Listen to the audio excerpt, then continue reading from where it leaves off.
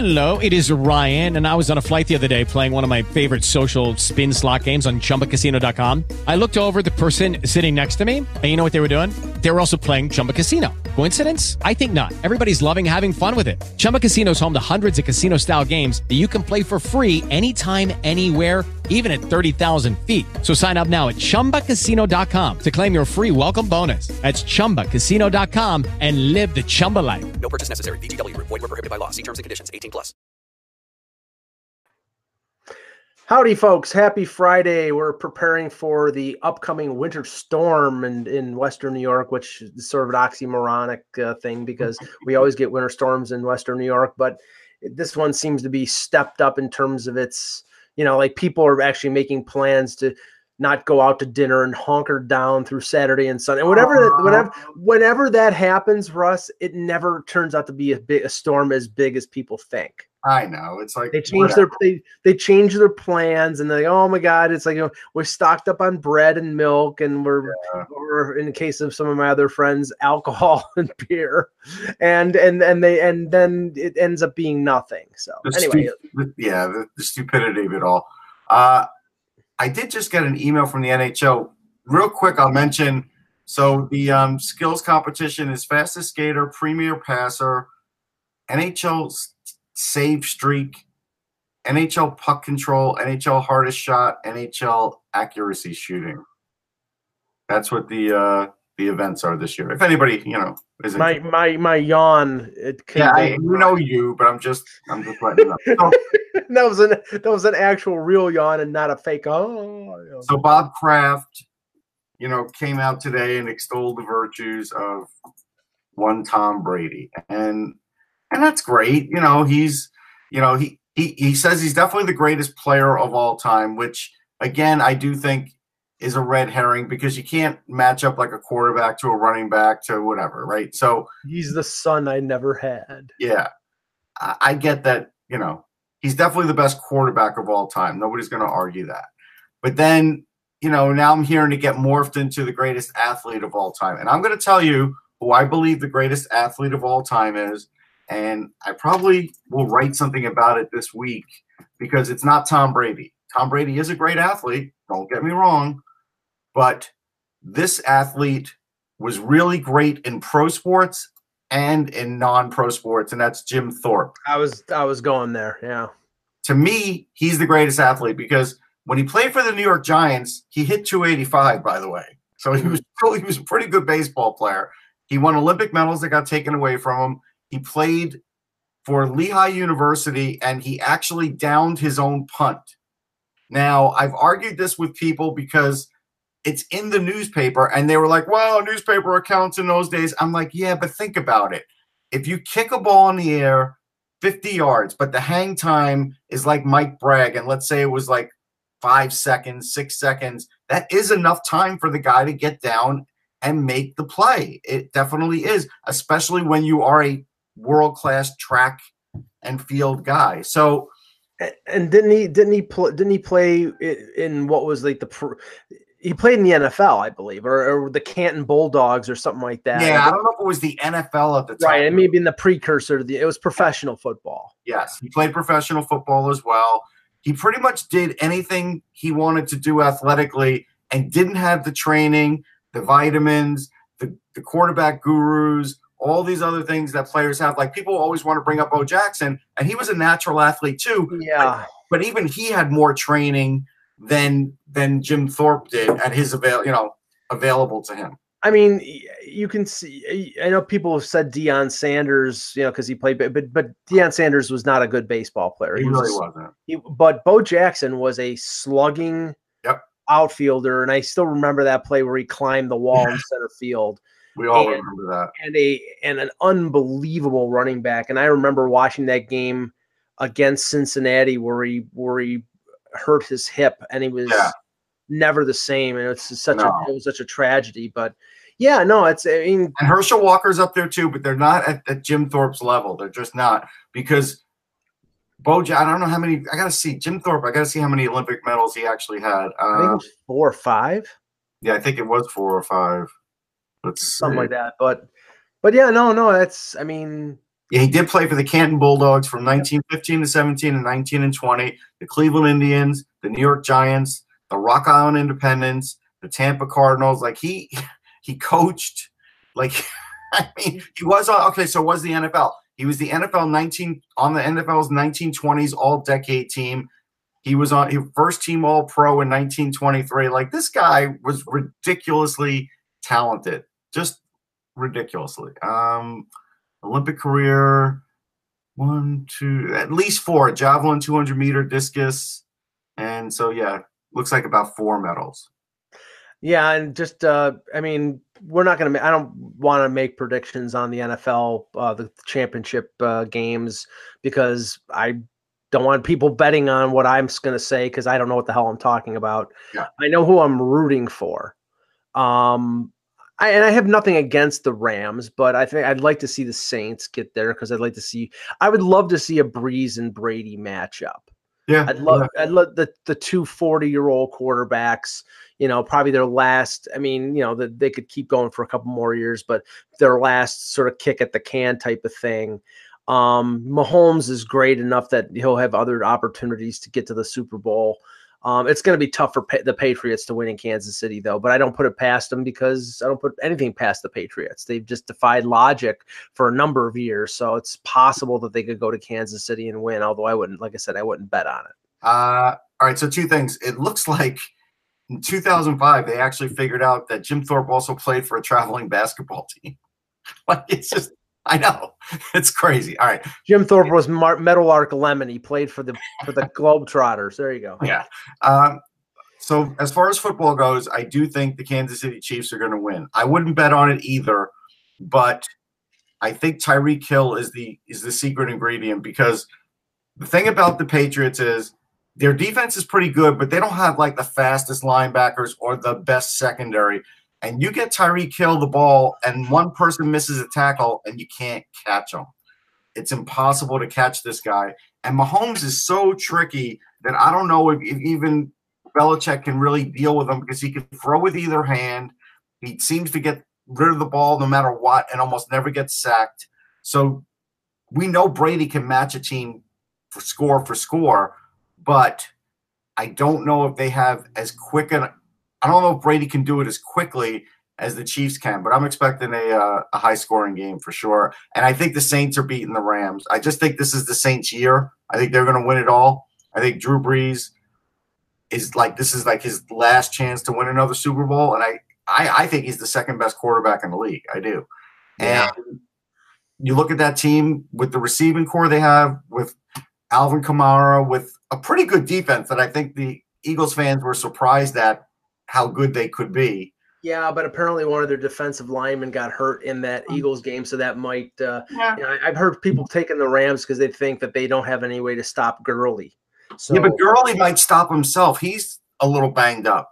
And I don't think Gurley is 100%. And if that guy's not 100%, he's like a thoroughbred. He really needs to be 100% to get the most out of him. Because you're right, they need him desperately. The thing about Kamara is he can receive or run the ball. I think he's a more of a dual threat than Gurley, So it'll be Goff against Breeze, and I'm going to take Breeze every time.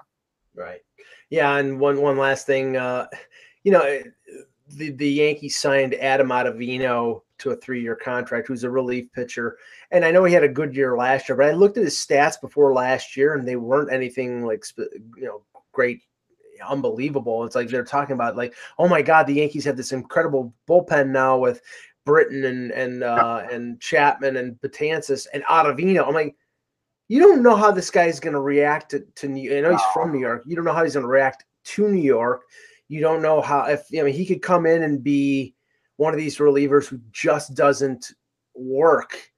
And it's always a roll of the dice with relief pitchers and with starters. And even Britton's had some ups and downs. He's really good, but he's had ups and downs. Like, you're right. Every year, the one thing we've learned about Major League Baseball is relievers, it's year to year with these guys. Yeah, it's a roll of the dice. All right, let's start the show. Hello, Hockey World. Today is Friday, January 18th, 2019. I'm Russ Cohen from Sportsology. What do you got, man? And I'm Michael Agello, and this is the Hockey Buzzcast here on HockeyBuzz.com. We'll talk about a couple of the there was one I would say major trade yesterday and one minor one. And just to start off though, the frequency of trades, I know that it was mostly Anaheim over the last few days and them trying to like right the ship. But a lot more trades a lot earlier than normal, and we're 5 weeks out. The trade deadline is February 25th, so we're 48 day or 38 days away. Right. So that's a little over 5 weeks. And usually it starts to pick up, I would say, within a month. And this time, now there's been more business than I had expected, Russ. Yeah, there's definitely been more business, and I think it's simply because it's past the halfway point of the season. Mm-hmm. So when you come back from the All-Star game, you can't say, well, we have half a season left, because you don't. And with the way that everything is so tight, I think it has made teams start to think, all right, let's make our last-ditch effort now. We won't break the bank making a trade. Yeah. See if we could artificially spark the club. And if we can't, then at the deadline, we'll have to be sellers. And I think a fair amount of these teams that have made these trades, that's exactly what will happen to them. Yeah, now the bigger of the two deals yesterday was the Victor Rask for Nino Niederreiter deal. Yeah. And I mean, we'd heard Niederreiter's name out there for, I'd say, at least a month, maybe more going forward, because his totals were down. I think he only had 9 goals. Yeah. He wasn't playing as much of a primary role as he had in the past. I know that when watching Hockey Central, it was either Doug McLean or Brian Burke who'd indicated that Bruce Boudreau and Nino Niederreiter were not the best of friends. So he was a player that, if he did something bad, he would get demoted in the lineup. And in the case of Rask, I know Rask had a lengthy injury at the beginning of the season, but he hasn't been the same player. And he had scored over 20 promoted as well. He was only getting 9 minutes ice time in a couple of these last few games, and he still was on a point streak of like 4 points in 5 games, getting like 9 or 10 minutes of ice time. And when they signed him that lengthy extension, I mean, I think he had scored 20 goals, and everybody was saying he was going to be their number 2 center. And then his fall was precipitous in Carolina, and they seem to move on from him. I mean, up the middle, they've got Stahl, I mean, let's talk about that for a minute. Okay. Let's move on from Victor Rask, who is a young guy who's got all these skills. He's an excellent faceoff guy and a good two-way guy. And let's hold on to an aging Jordan Stahl. That makes sense. Well, no, but it's a question of tell me what the sense is of that. And Stahl has had injury problems over he's starting to see that the wear and tear take a toll on him. But how old do you think he is? Who, Jordan Stahl? Yeah. I'd say probably 28, 29. Yeah, he's 30, but you would think he's like 35 by the and numbers and everything. But, he's played tough minutes over the years. He's been, I mean, when he was with Pittsburgh, he was behind Malkin and Crosby, but he was playing matchup roles and stuff like that, playing third line, matching up against the other team's top center. And I think he's been more of a 1 or 2 in Carolina. No, I mean, I think simply it was the fact that Rask was not working out in Carolina. They were ready to move on. Why is he not working out? I don't know. Well, I'm going to tell you why. Because they have a new coach in Ron Brindamore, who has had an up and down season as a brand new coach. Mm-hmm. And he, for whatever reason, demotes Victor Rask. Rask goes down to the 4th line, I believe it was. And remember that guy Meilanen, who I told you just came up? He actually started to click with him. And I think it was Doug Abrams that said he had 4 points in 5 games. Like, that's something where it shows you that Rask has the ability to really make a lot of other players better. And they just fell out of favor with him because for whatever reason, and we'll never know, we don't know what goes on behind the scenes. But as far as being a point producer, he's always going to get more points than Niederreiter, right? Niederreiter's a better goal scorer, and he's a little bit tough. There's no question. Victor Rask is a way better player otherwise. So the other part of this equation that I think is worthy of talking about is you said, hey, is this a bona fide goal scorer? Because that's what Tom Dundon said he was looking for. Yeah, well, okay. I mean, just to illustrate the point, they signed him to a long-term contract, making $4 million a year.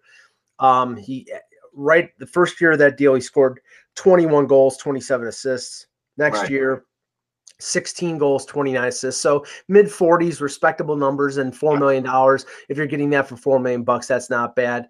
And he's a center. And he's, as you said, he's good on faceoffs. Last year, his point total dipped to 31 points in 71 games. I know he had an injury this year that kept him out for a significant period.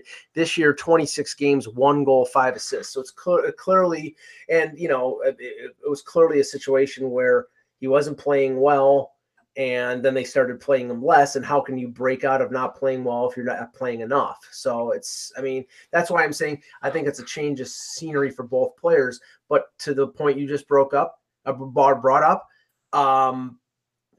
is not a goal scorer. I mean, he's a decent forward. I think he's more of he's a top 9 forward. He's big. He likes to hit.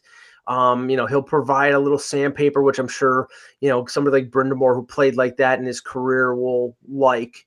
They probably think that they have enough center depth with Neckish coming next year, or maybe even later this year, along with Aho, along with Stahl. So they don't need Rask. Yeah. But the talk is, Russ, even after this deal, is that they're still looking to move a defenseman for a goal scorer. So this was not the move to make the goal scorer. This is a move to, I think, bring in somebody who they think is a better fit for what they're looking for than what they had. Okay. And to illustrate the other point about Rask, so like Mailani comes up and he has 4 goals and 1 assist, and a lot of that has to do with Rask. His 2-goal game, Rask had 1 of the assists. Like, again, this is something where I think Minnesota looked at this and said, wow, we could actually get a center and save money. This is tremendous. We're going to do this deal, and we'll do it every day of the week. And the funny thing is, and I mean, we can't assume that Rask is going to all of a sudden turn it around, but it's very possible that he could. If you look at Minnesota right now, with the cap restraints that they have, they're probably not going to be able to re-sign Eric Stahl, who scored 42 goals last year. He's making $3.5 million now. He's 34 years old. He's having a respectable year right now. But if he wants to re-sign to Minnesota, they have no room to do it. No, I think this is it for him there. I do. Right. So that means that probably Rask, if he turns it around, is the replacement up the middle for Stahl. Yeah, and I mean, it's a smart move. I mean, I give Fenton all the credit in the world. This is a good move on paper. This is a good move in the ledger. And this is a good move for the team because it's not like Rask slows you down either. He's faster than Niederreiter. So, he made his lineup a little faster too. I'm not saying, Carolina got hosed on a deal. I think Niederreiter will score goals with them. But I think we have to look at Don Waddell and start breaking down these deals because I'm not sure they're any better than they were in Atlanta. Yeah, I mean, I think this deal has a reshuffling of the deck chairs feel to it. But what about last year's deal? We already talked about that, where it looks like Calgary's way ahead in that one. Oh my God! Well, yeah, please. I mean, just look at that deal right now. Remember, it was Elias Lindholm. It was, it was Hannafin and Elias Lindholm going to Calgary. It was Furland, Dougie Hamilton, and the rights to Adam Fox, who's playing at Harvard.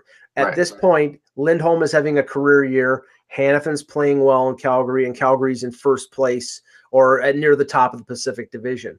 On the other side, Furland is a UFA asking for $6 to $7 million in free agency. Carolina's probably not going to pay that, and they'll probably trade him, which means maybe they get a second-round pick and something. Hamilton's name is out there in trade speculation because they're heavy on the right side, and Fox could be the Jimmy Vesey of the summer of 2019, because he could decide to leave Harvard, turn pro, and by August 15th could sign with anybody as a free agent. So it's possible they could have nothing if they trade Hamilton. They could have nothing but draft picks and futures to show for Noah Hannaf and Elias Lindholm after this year. And that's why you have to be careful when you go into a team and say, we're loaded at this, we're going to change the culture, let's make trades. And that's where you have to be careful, because just because it looks like Carolina is loaded right now on the blue line and up the middle, I don't think Jordan Staal has a lot of years left in this league. He's still great at faceoffs.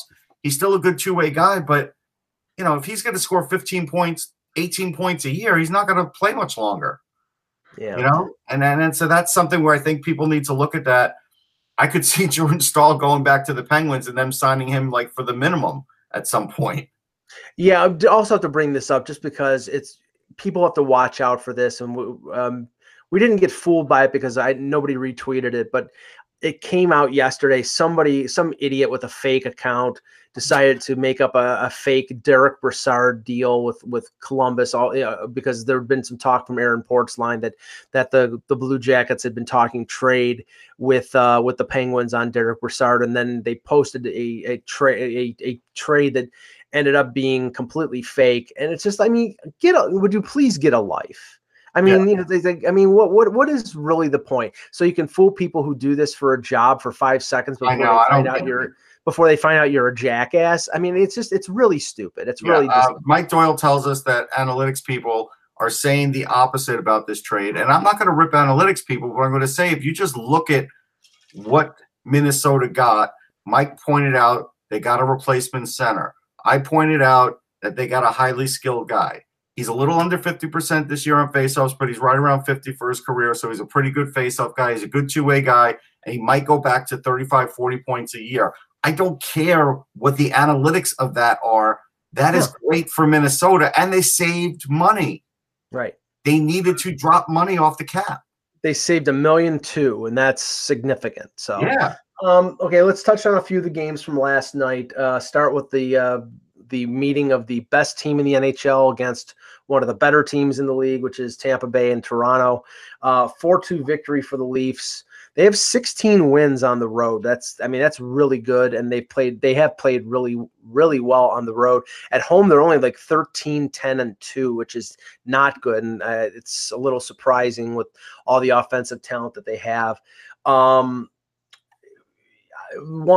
say the biggest factor in this victory was Freddie Anderson bouncing back for the first really good effort since coming back from his groin problem. He was unbelievable. He was great. I watched it. He was tremendous. Yeah, 36 saves, and Tampa Bay has just got so many weapons, and that game. Every time Toronto took the lead, Tampa Bay came right back. The biggest problem with the Leafs, and I don't know if this is on a game-by-game basis, but I've seen teams like this before.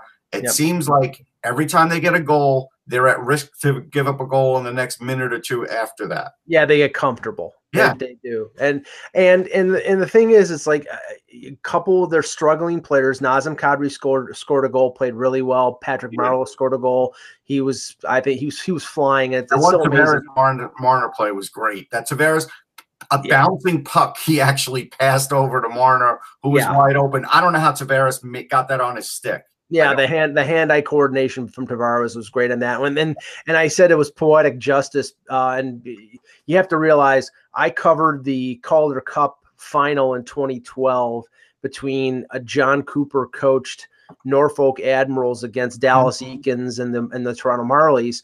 And the most infamous play probably in AHL playoff history was in double overtime when Mike Koska shot it in off a stanchion, and Ben Scrivens went behind the net, and the puck went off the stanchion and into the open net. And that was I think that was game 3, and that pretty much buried the Marlies.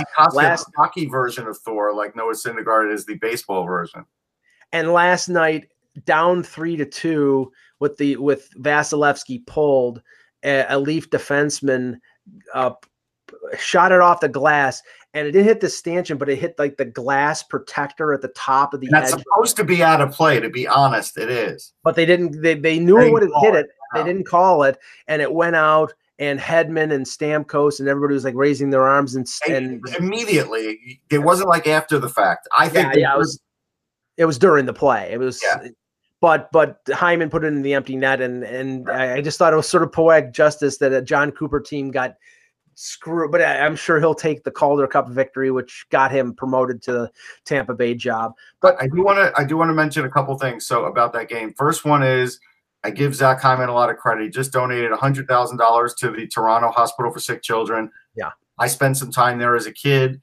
I was very happy to see that. And he's not like the richest guy on the Leafs, so that's nice. No, but you know what? He's a fantastic guy. He writes kids' books. He is really involved in the community.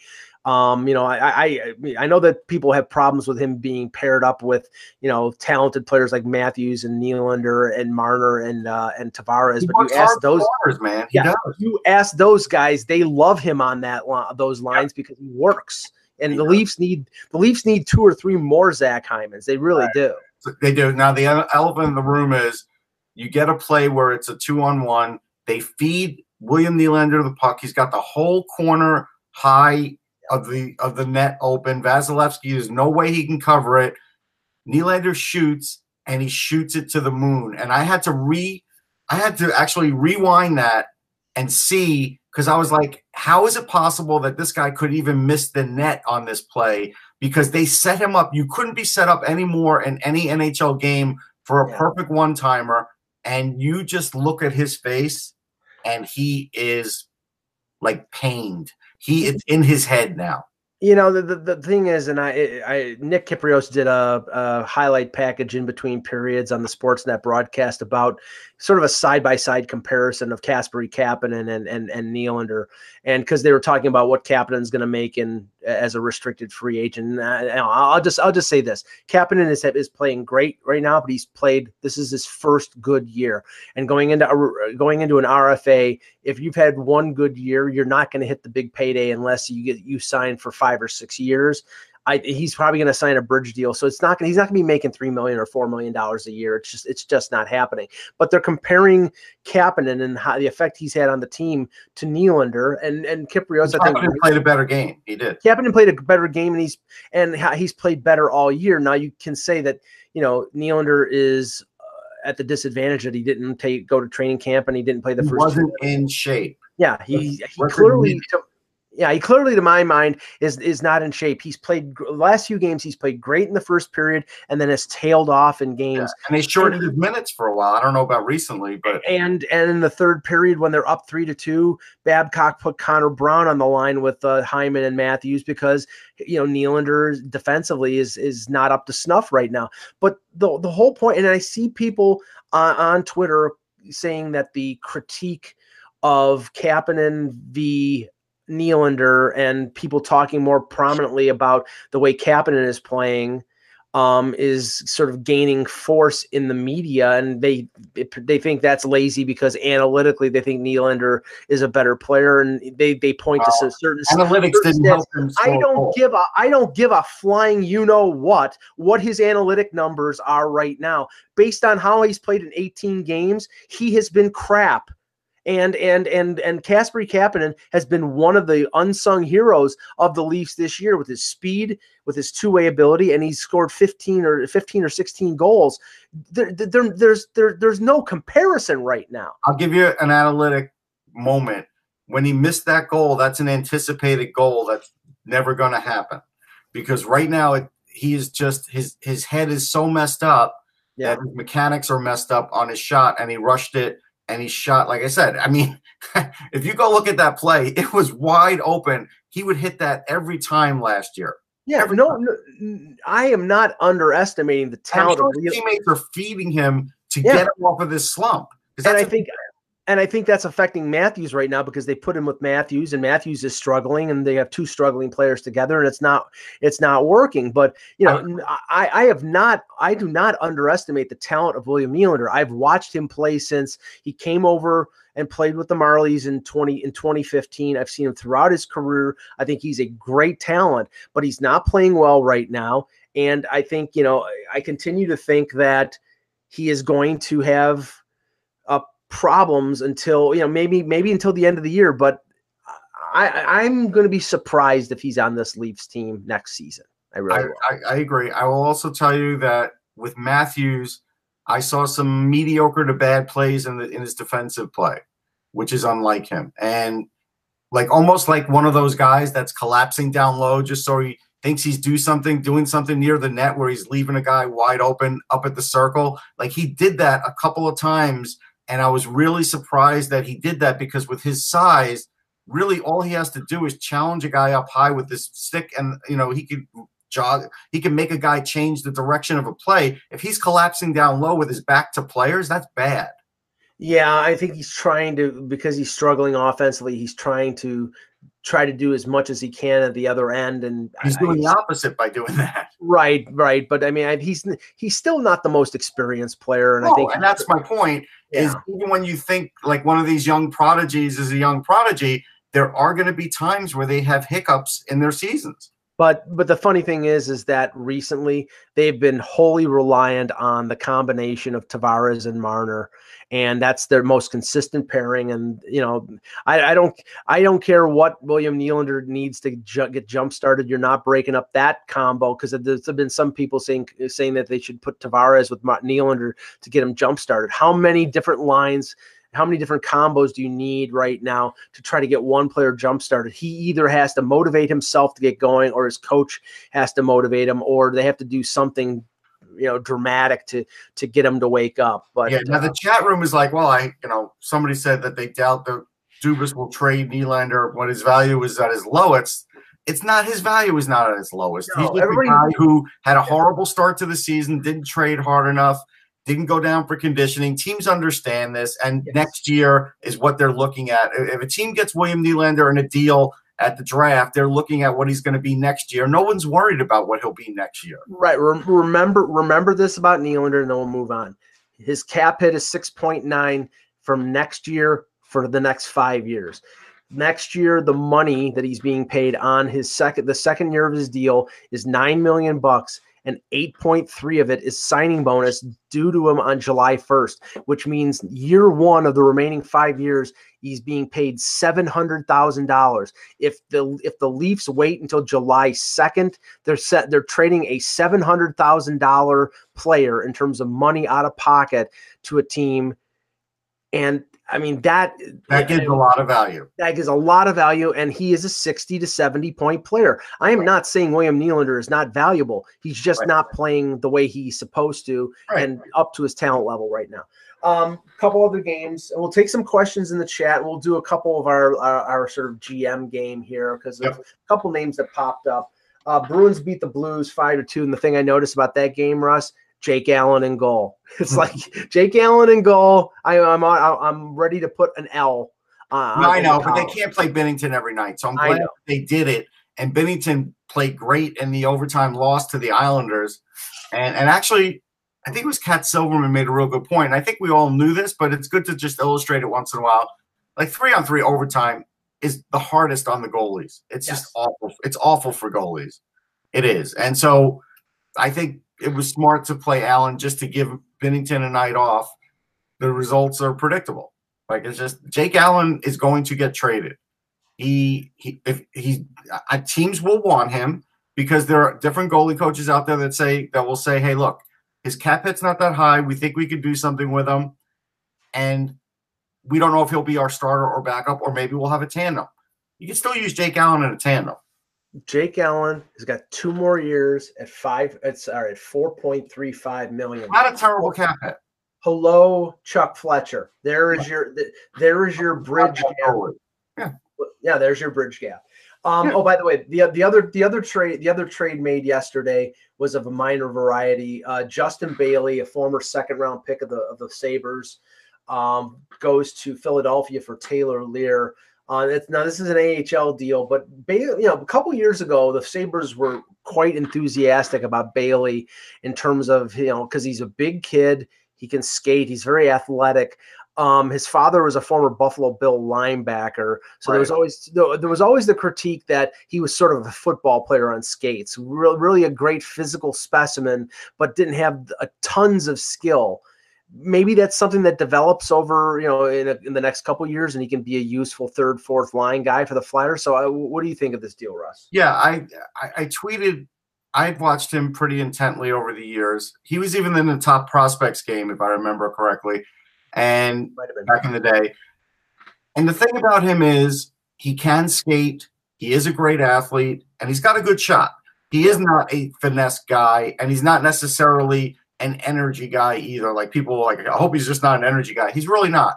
He's either going to be like a good third liner or it's going to be a bust. It will be one or the other for him, I think, because he could be like a Belmar.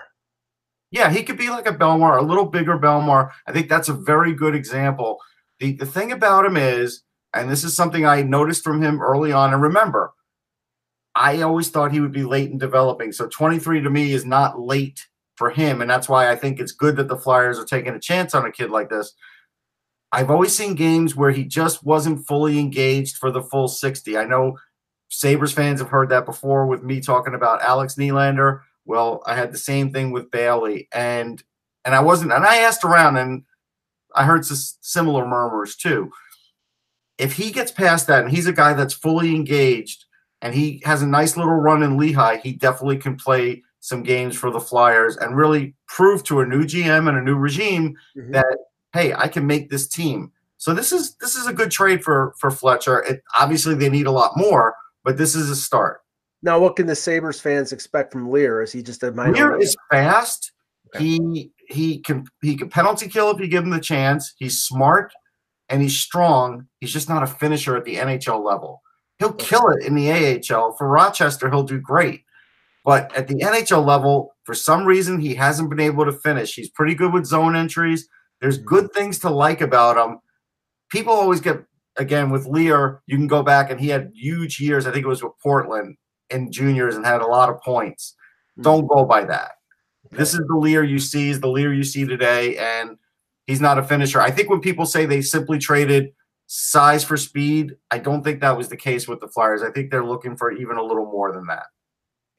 Other games, Islanders beat the Devils. Devils continue to struggle. Islanders stay in the playoff race. Winnipeg beats Nashville 5-1. That's a big win for the Jets. Those teams are probably going to meet in probably in the second round of the playoffs this year. Rangers beat the Blackhawks 4-3, and this was a signature game for Henrik Lundqvist. Did he tie or eclipse? He tied. He tied Terry Sawchuk for 6th all-time in wins, and then I sparked the usual debate on my Facebook page that's still going on, 17 hours later. And the interesting thing about it is this. It doesn't matter what I say, and it doesn't matter what Joe Q Public says. The hockey world says Henrik Lundqvist is an all-time great already. And he's 6th on the all-time list. Yes, if you want to say shootouts gave him a few more wins, fine. My argument to that is, so he'd be 7th right now. At the end of the day, he is going to be a Hockey Hall of Famer. Yep. At the end of the day, he is better than Mike Richter. It doesn't matter that you've won a Stanley Cup, and Richter was terrific. I've told people I push for Richter to get into the Hall of Fame. But if you're matching up the two, you have to go with Henrik Lundqvist. Now, there was an interesting argument. Derek Felix on my page said, well, Richter would have gotten 100 more wins if he didn't get hurt. He would not have gotten 100 more wins. He would not. He was already starting to decline a little bit. When he was in the All-Star game and they had the shot competition where he blew his knee out, yeah, he was already a little bit less than he was. Now, the skull fracture obviously did him in, and he had to retire as a result of that. But he already lost something off his fastball from that. What was that, 2000 at the All-Star game? I can't remember. It was 2000 at MSG, I think. But just to put it in perspective, 100 more wins is 3 good seasons. Yeah. That's usually a good goaltender wins 35 to 40 victories depending on how many starts. He had 31 wins like 4 years before he retired. Yeah. He was never going to get 35 wins a year again. Even if the team had gotten better, he wasn't going to get that many wins. So to say he was going to get another 100 is silly. Now, years ago, I said that I felt that Lundqvist might be able to challenge Brodeur. If the Rangers didn't go on a rebuild now, maybe he would have gotten close. He's not going to get close now because the Rangers aren't that good. Well, the question is, again, how long is the Rangers rebuild going to be? And we both have talked about the fact that this might be sort of a 1-year turnaround, that they're going to go out and spend money for Panarin or whoever. But, Lundqvist he's 36 years old. He's got 2 more years left in his contract. I think he's going to play out the contract and then he'll be done. So that means he'll play the contract out, but if the team is good, they might want him back and he might come back like year to year. It wouldn't shock me. Yeah. I think that's safe to say. Now, the scary thing, again, for Blackhawks fans in that game is Savard is the guy out with the extra attacker on the ice, no other defenseman. How much are we talking about when you've got Duncan Keith and Brent Seabrook on the bench when the game is on the line? How much money is that? That's overall almost $12 million. $12 million. Now, the other interesting thing, this is how desperate the Blackhawks are.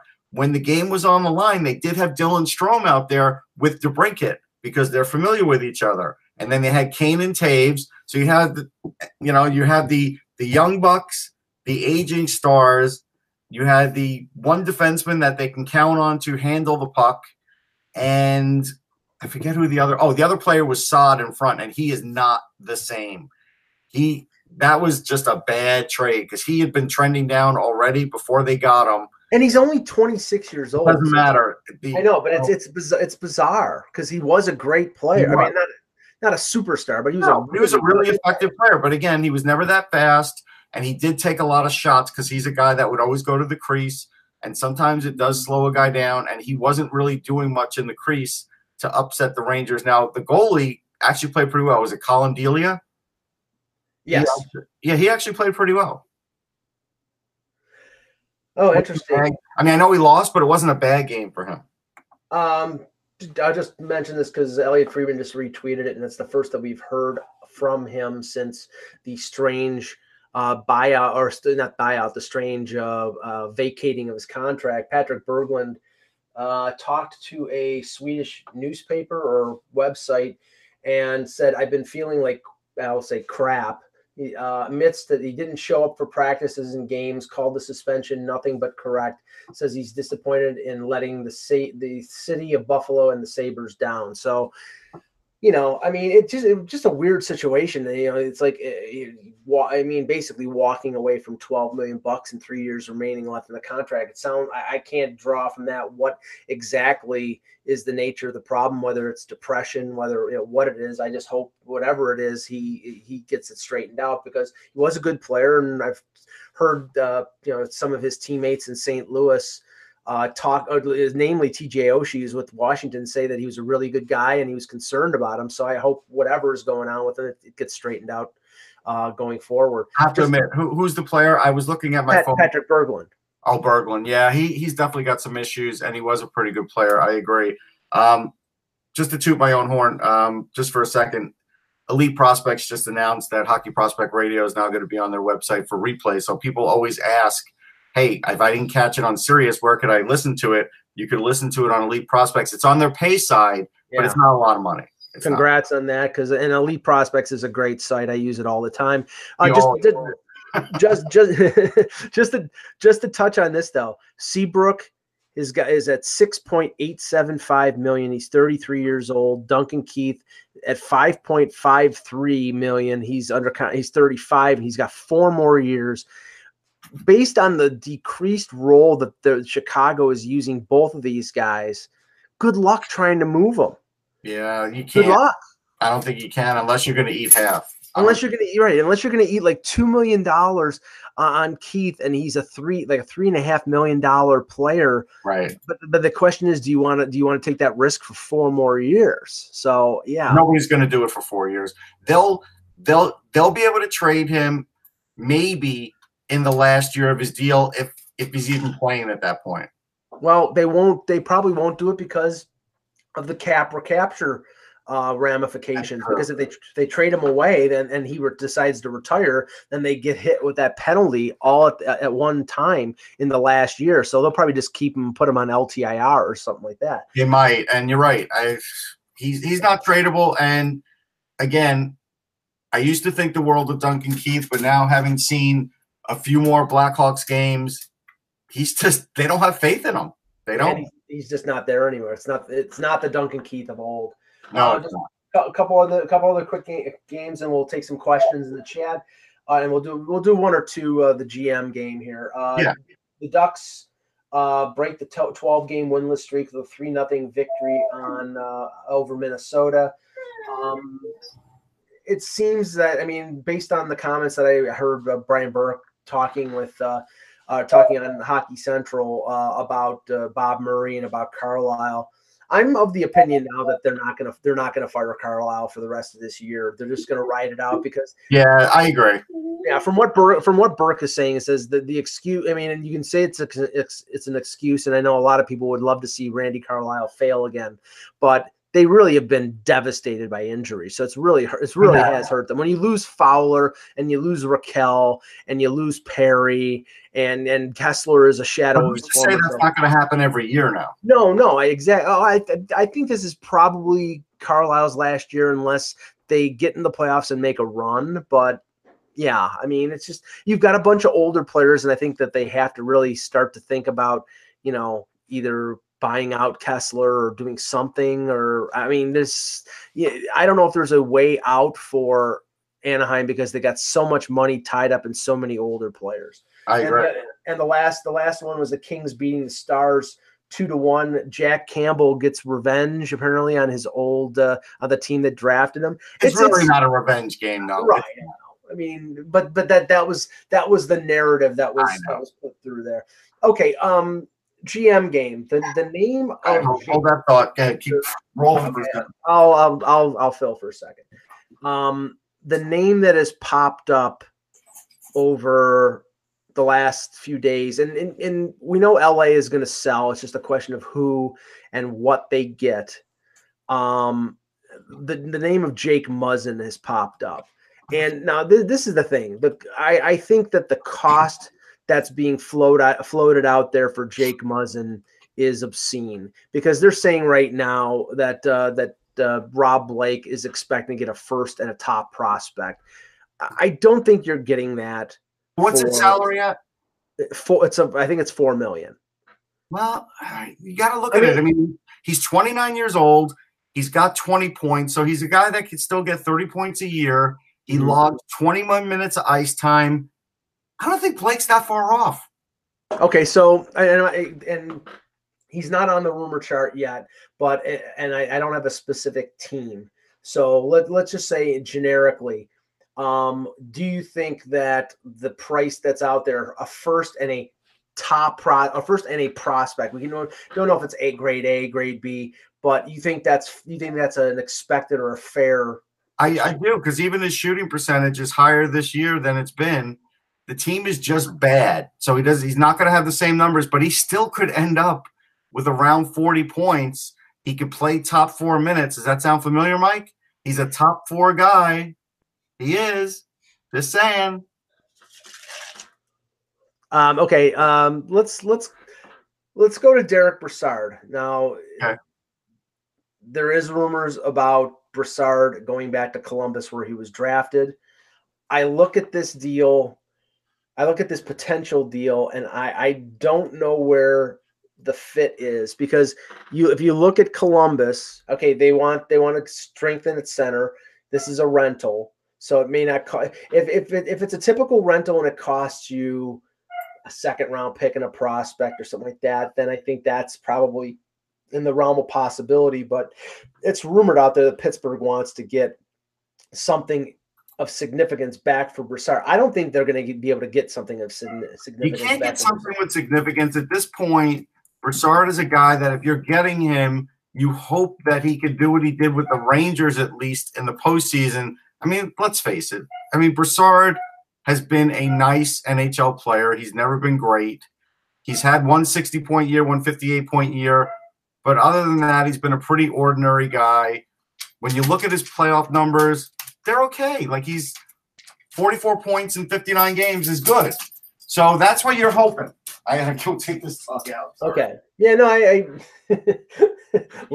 live show, folks.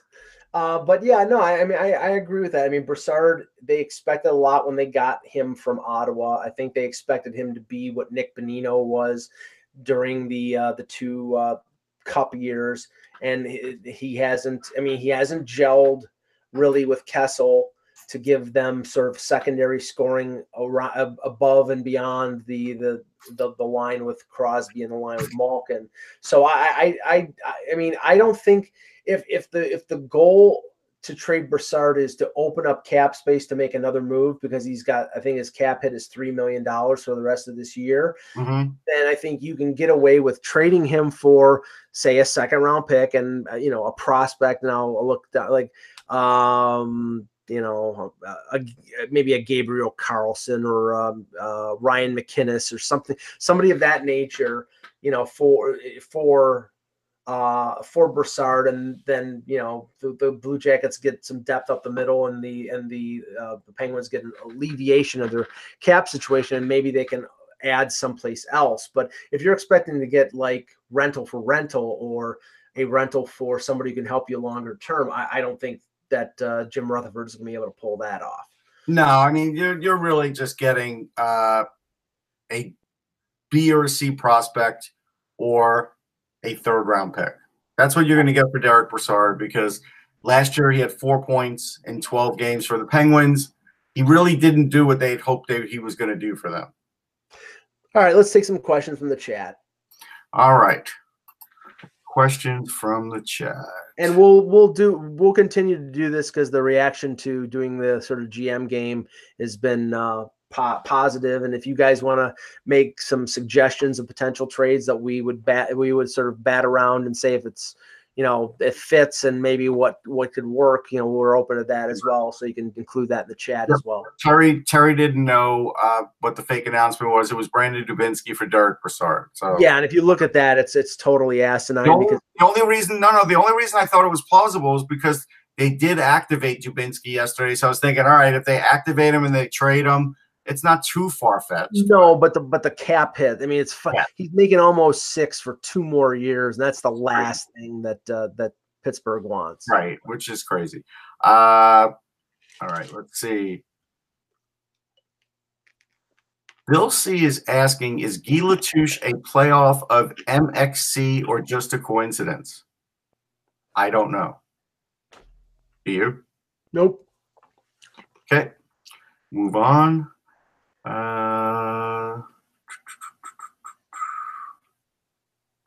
Bill C wants to know if Tiger Woods is the greatest athlete of all time. He's not even greater than Jack Nicklaus. Yeah, he's not.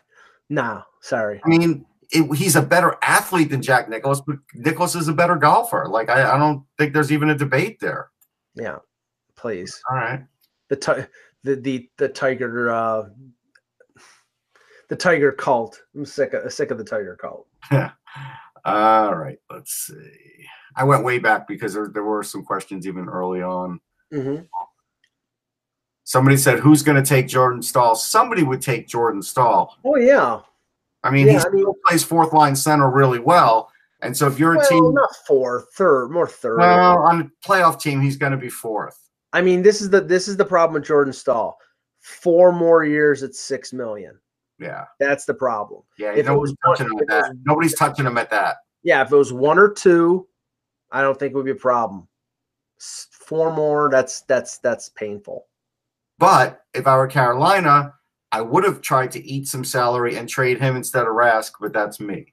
All right. Because I would rather keep the younger player. I mean, if money was such a consequence for Dundon, he would have to probably trade a prospect along with Stahl to move him. Right. That might work. There are teams out there that would say, okay, we'll take him as our third line center for the next 4 years. He provides size, he provides experience, this and that. But you have to give us Julian Gauthier or Jake Bean or somebody. I do want to remark that clearly Drew has a drinking problem because he was trying to ask a question of Mike that would have prompted a certain answer, and we already got that answer from a different part of the show, so we're not going to go there. He probably just wants another drink, though. Bill C wants to know, is Quinn Hughes playing in the NHL this year? That's all I want to know. He has a Bruins logo. Why does Bill C want to know this so bad? That's the big question to me.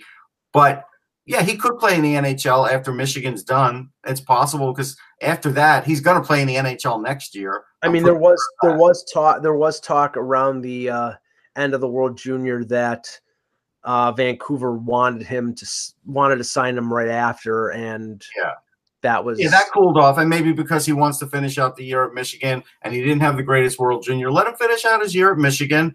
And if they, end early enough, then that's great. If they're in the playoffs, like Doug McClain said, then yeah, Quinn Hughes can play in the playoffs. But that's remember, it might be a case where Quinn Hughes will sort of leverage playing this year and burning off a year of entry level, as we've seen in the past with players. I actually think Besser did it with them. He played the last game of the season, and that burned a year of the entry level deal off. Yeah. Now the guy who has his name as Guy Latouche, I don't know if he's actually answered that other question from before, but if he didn't, whatever. But he's having some fun saying Neal to Carolina. Yeah, nobody wants the James Neal contract. Nobody. Yeah, I remember it was a 5-year deal, and it's only in year one. And what is he playing, fourth line, right? I mean, that's the one mistake right now with Calgary. Everything is going well except for the James Neal signing. It's just been a disaster because everybody thought he was going to play with Monahan and Goudreau, and they make the deal for Lindholm and put Lindholm on that line, and it clicked. And now Neal is without a home in a sense. I mean, how much do you think he regrets not taking the 5-year deal and staying in Vegas? Yeah. So Mike Doyle says, should the Pens go after Muzzin?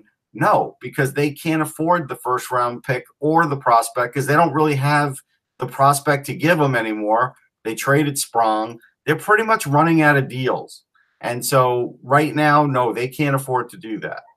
I don't care what Pierre LeBrun said. We know what the asking price is, yes, but I don't think the Penguins are going to be one of those teams that are heavily into it because unless they're trading somebody again like Brian Rust, you know, they can't do it. And I don't think they could keep picking apart the offense without a – Here's more on Patrick Berglund from our friend Ufi Bowden.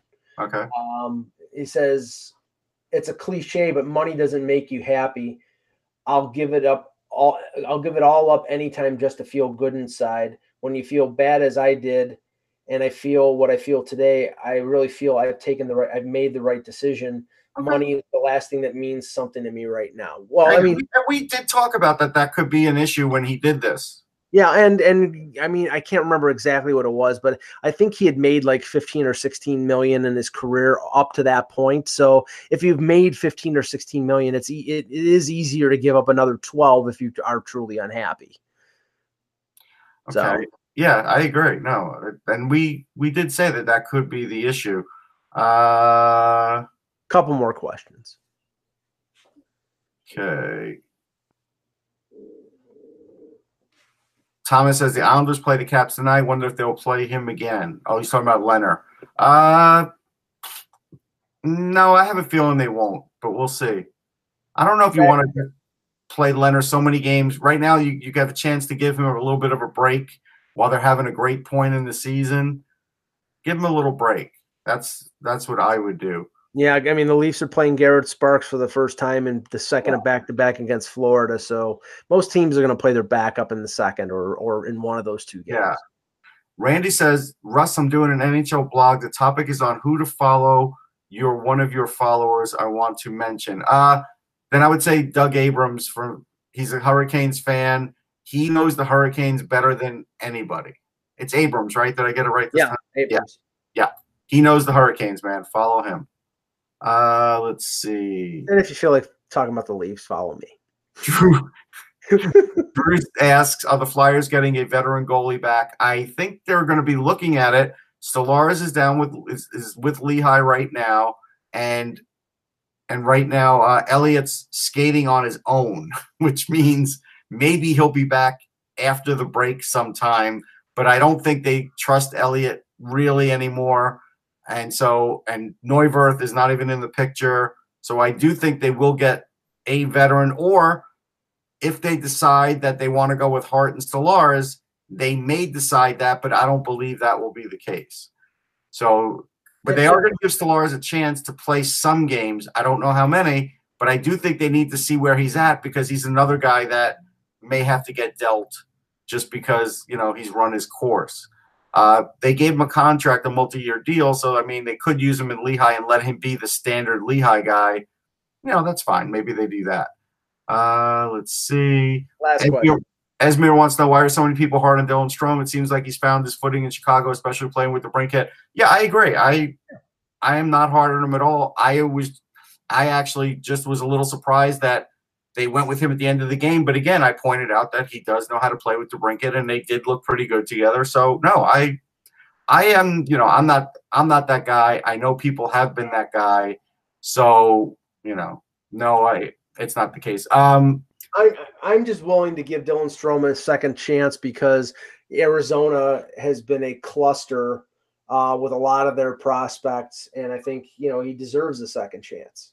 Steve wants to know, did Neil win a cup? Yeah, I believe he was on at least one, maybe two. I think he was on wasn't he in Pittsburgh in 2009? Yeah, at least one of them. Yeah. And then this last one, Jonas, I'm sorry, this is borderline absurd, but could I see the Leafs targeting Philippe Myers in the offseason? Yeah, the Flyers aren't going to offer him up. I don't think they're trading him. He's getting called up next year. He'll probably get called up at some point this year. And Adam wants to know, is Hughes close versus Capo Keiko? I always have to say his full name, otherwise it's hard to process. Is he close for number one? No, I don't believe he is. I think you will see horribly written articles that will make the case that it is close. I think when you talk to scouts and people in the know, that's not the case. Yeah, I'd like to go back to ask somebody from the Leaf organization to see how close they thought Laine was to Matthews, and if there was. Mike says that Neil never won a cup. I thought he was on that 09. I thought he won that 09, but okay. But I'd like to find out, from if I could ask Kyle Dubas off the record or somebody in the Leaf organization, how close they thought Laine was to Matthews, because he's still with Dallas. Sorry. Yeah, they're right. Yeah, go ahead. Yeah. But no, I just this, because how close they were. Yeah. Because that like at the World Championships when they both played, everybody, Laine played so much better. And then Matthews was actually playing pretty well. Yeah. No, I think the reason that the Leafs went with Matthews was because he was a center and he had a better all-around game. So at the end of the day, anytime if you think the goal scoring is close or the points are close, you're going with the center. Yeah. All right. Great show. We will be back on Monday with another edition of the Hockey Buzzcast. For Russ Cohen, I'm Michael Agello. Thank you for watching, and remember, without the buzz, it's just hockey.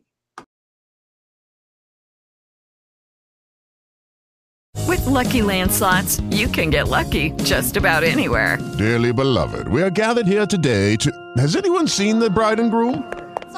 Sorry, we're here. We were getting lucky in the limo and we lost track of time. No, Lucky Land Casino, with cash prizes that add up quicker than a guest registry. In that case, I pronounce you lucky. Play for free at LuckyLandSlots.com. Daily bonuses are waiting. No purchase necessary. Void where prohibited by law. 18+. Terms and conditions apply. See website for details.